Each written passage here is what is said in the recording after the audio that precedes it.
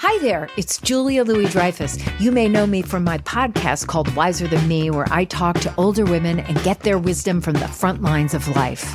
I was amazed by how many people told me our show made them look forward to getting older, which is why I'm here to talk about season 2 of the show. Sally Field, Billie Jean King, Beverly Johnson, Ina Garten, Bonnie Raitt, just to name a few.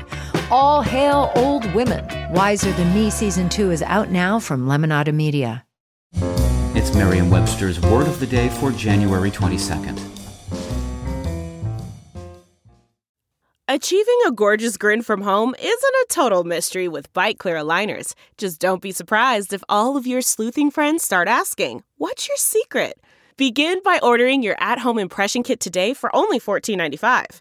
Bite Clear aligners are doctor-directed and delivered to your door. Treatment costs thousands less than braces. Plus, they offer flexible financing, accept eligible insurance, and you can pay with your HSA FSA. Get 80% off your impression kit when you use code WONDERY at Byte.com. That's BYTE.com. Start your confidence journey today with Byte. Today's word is Leonine, spelled Leonine.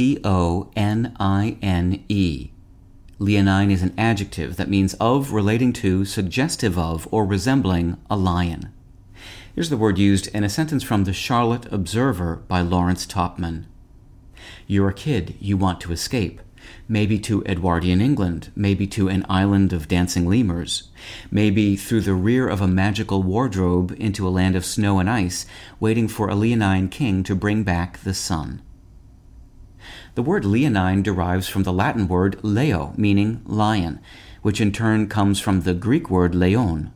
Leōn gave us an interesting range of words, including leopard, which derives from Leōn combined with pardos, a Greek word for a panther-like animal, dandelion, which came by way of the Anglo-French phrase dandelion, literally meaning lion's tooth, and chameleon, which combines Leōn with the Greek chamai, meaning on the ground, as well as the names Leo, Leon, and Leonard.